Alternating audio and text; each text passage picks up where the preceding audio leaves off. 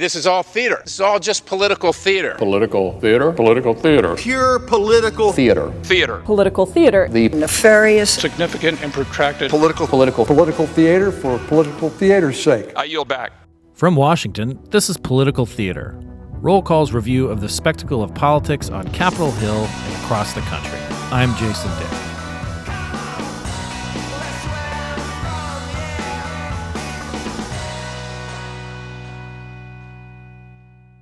Happy New Year, all. Happy New Year.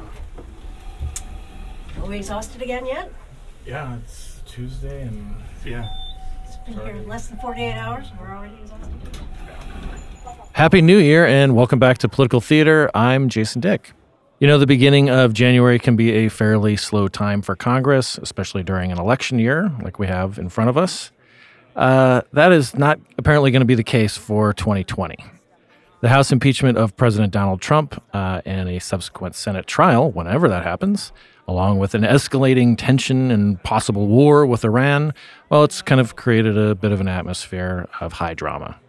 To take the theater metaphor perhaps a little further than it needs to, but here goes, the House impeachment was an opera. None of the actors left any doubt as to their roles, and the melodrama and the histrionics just flowed.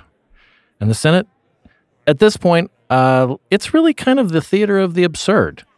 No one seems to know what's going on, and the players are clinging to bits of narrative that they hope add up to something. Let's call it Waiting for Pelosi, with apologies to Samuel Beckett. So on the first full day that members of Congress returned from their break, we at Political Theater went to the Hill for one of the Capitol's most sacrosanct rituals, Senators' Tuesday policy lunches. This is a time when reporters can catch senators as they move back and forth from their offices to the Capitol, buttonholing them on the issues of the day, especially their pet issues. They can be pretty chatty, whether it's in the more formal setting of the press conferences that Republican and Democratic leaders host in the Ohio Clock Corridor right after everyone finishes their meals. Here's Senator Mitch McConnell, the majority leader.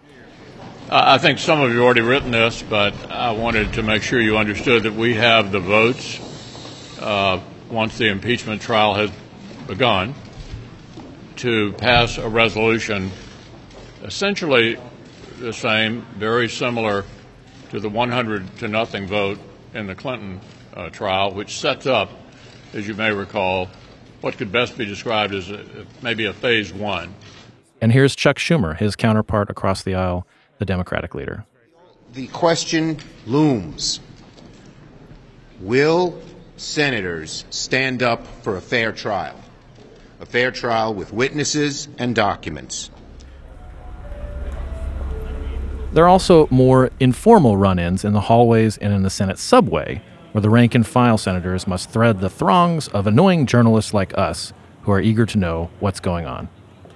Producer Evan Campbell and I tagged along with CQ Roll Call's senior Senate reporter Niels Lesniewski. Why here? Why do we typically wait around here?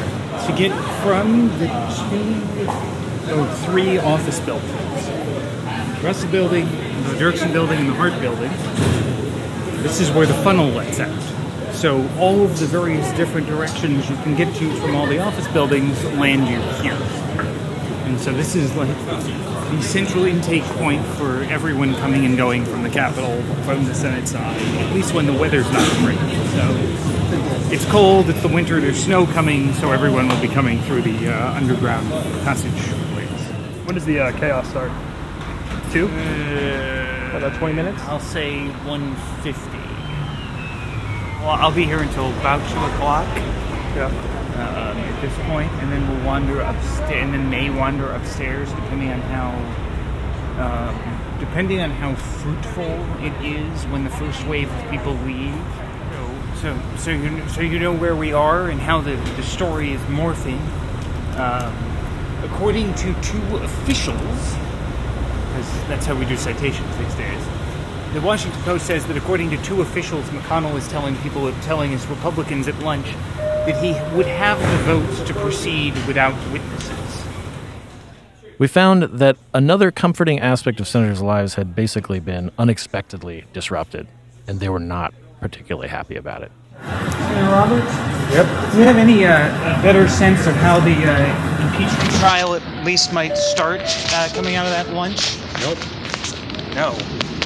Still waiting on the speaker, or? I don't know. Sooner or later, the leadership on, I guess, all four sides have got to come together for the process. And that really is between Schumer and Mitch, Chuck and Mitch. That was Kansas Republican Pat Roberts. He's a pretty loyal soldier for Mitch McConnell, and he's a veteran of a lot of partisan battles, including the impeachment trial of President Bill Clinton back in 1999. He's also got a pretty quick wit, but that didn't mean that some of his patience wasn't wearing thin. He really seemed to say he just wants Mitch McConnell and Chuck Schumer to get in a room and get this thing done. As chaotic as the Senate can seem sometimes, it is a highly regimented and rule-abiding place, and senators dig that. But with House Speaker Nancy Pelosi delaying when she sends these articles of impeachment, senators don't have control of their schedules, and they do not like that.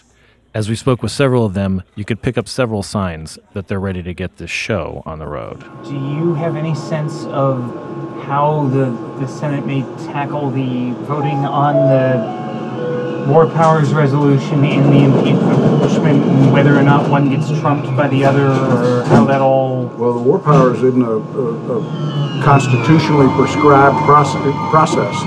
So it just depends on when the articles of impeachment show up versus a privileged resolution in the Senate, which is a War Powers. That's North Carolina Republican Richard Burr. You can tell it's him because of the bustle of aides and reporters always trailing him. He's the Intelligence Committee chairman, so he's privy to a lot of sensitive information, like about, say, Iran.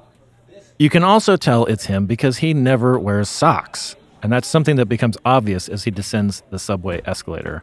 And it's even the case on a day like today, when it's snowing outside. Then there was Jim Risch, the Idaho Republican who leads the Foreign Relations Committee. He has a lot on his plate, also with the Iran situation, and he offered his take on what was going on with impeachment by citing the Constitution, again with the rules. Would the impeachment trial being underway cause some sort of procedural problem for dealing with that vote if it's already started? It would. Can you speak a little more about Well, the process by which the Senate operates is differently once you get into impeachment mode. The Constitution takes over, and our rules are overtaken by the Constitution. The Constitution says how you operate, and it's very restrictive as far as what you can and what you can't do. Senator Richard Shelby is among the more talkative senators. The veteran Alabama Republican likes to jaw with reporters. He's got a shtick that he kind of settles into as he approaches a gaggle of reporters, exchanging some niceties, some lighthearted banter, and then he starts talking about his big issue, which is spending. He's the Appropriations Committee chairman. But even he got caught up in some of the impeachment stuff, and we really pressed him on it. You ready to go ahead on impeachment? Oh yeah, we were ready. I went through it before. You covered it. You were seasoned reporter. I think he's going to go old, Carl. And but it looks. I don't wait and see and listen to the evidence, and that's what I'm supposed to do. And I did before. I don't know why we need any witnesses. You know, the House, they're supposed to handle all that. I think they've got a weak hand. Just anecdotally, what I see, what I read, and what you got to write about. But let's see what they present. Let's see if the Speaker sends the articles over, the resolution. I hope she will, and let us get started and move on. And then there was Chris Murphy, the Connecticut Democrat who is among the president's harshest critics, whether it's on impeachment or on the conflict with Iran. He was honest enough to lay out just how confusing things were. Is there any sense of how, like mechanically, if the impeachment articles arrive, that takes precedence over everything else, even War Powers? We're trying to figure that out, right? So it may, and it may take, 51 votes to allow other action to come before the Senate. I don't know, maybe that Senator McConnell's going to do the impeachment trial in 2.5 days, and we'll have plenty of time afterwards for lots of things like the Iran resolution. Even with the issues as big as this, Neil says it was still just another day. Everyone just doing their jobs. Is there like a sense of like excitement about impeachment, or is it just business as usual? For those of us who feel like it feels very business as usual. It feels this. There's a lot going on, but it doesn't feel that unusual. Things seem to be going according to the normal pace, really, at the moment. So far, this is about how we expect things to go. So there you have it, a day in a confusing life. Even by the more recent standards of the Trump era, the new year is off to a particularly chaotic start. Just ask any senator. We did. They're ready for some answers, a schedule, some structure, ready to wrap up this review of the theater of the absurd, ready to move on to what some may say is the kabuki theater of an impeachment trial.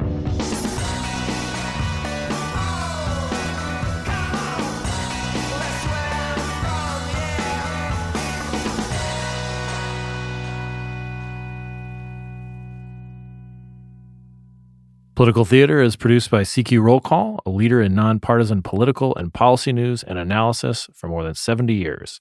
CQ Roll Call is owned by Fiscal Note, a global technology and media company.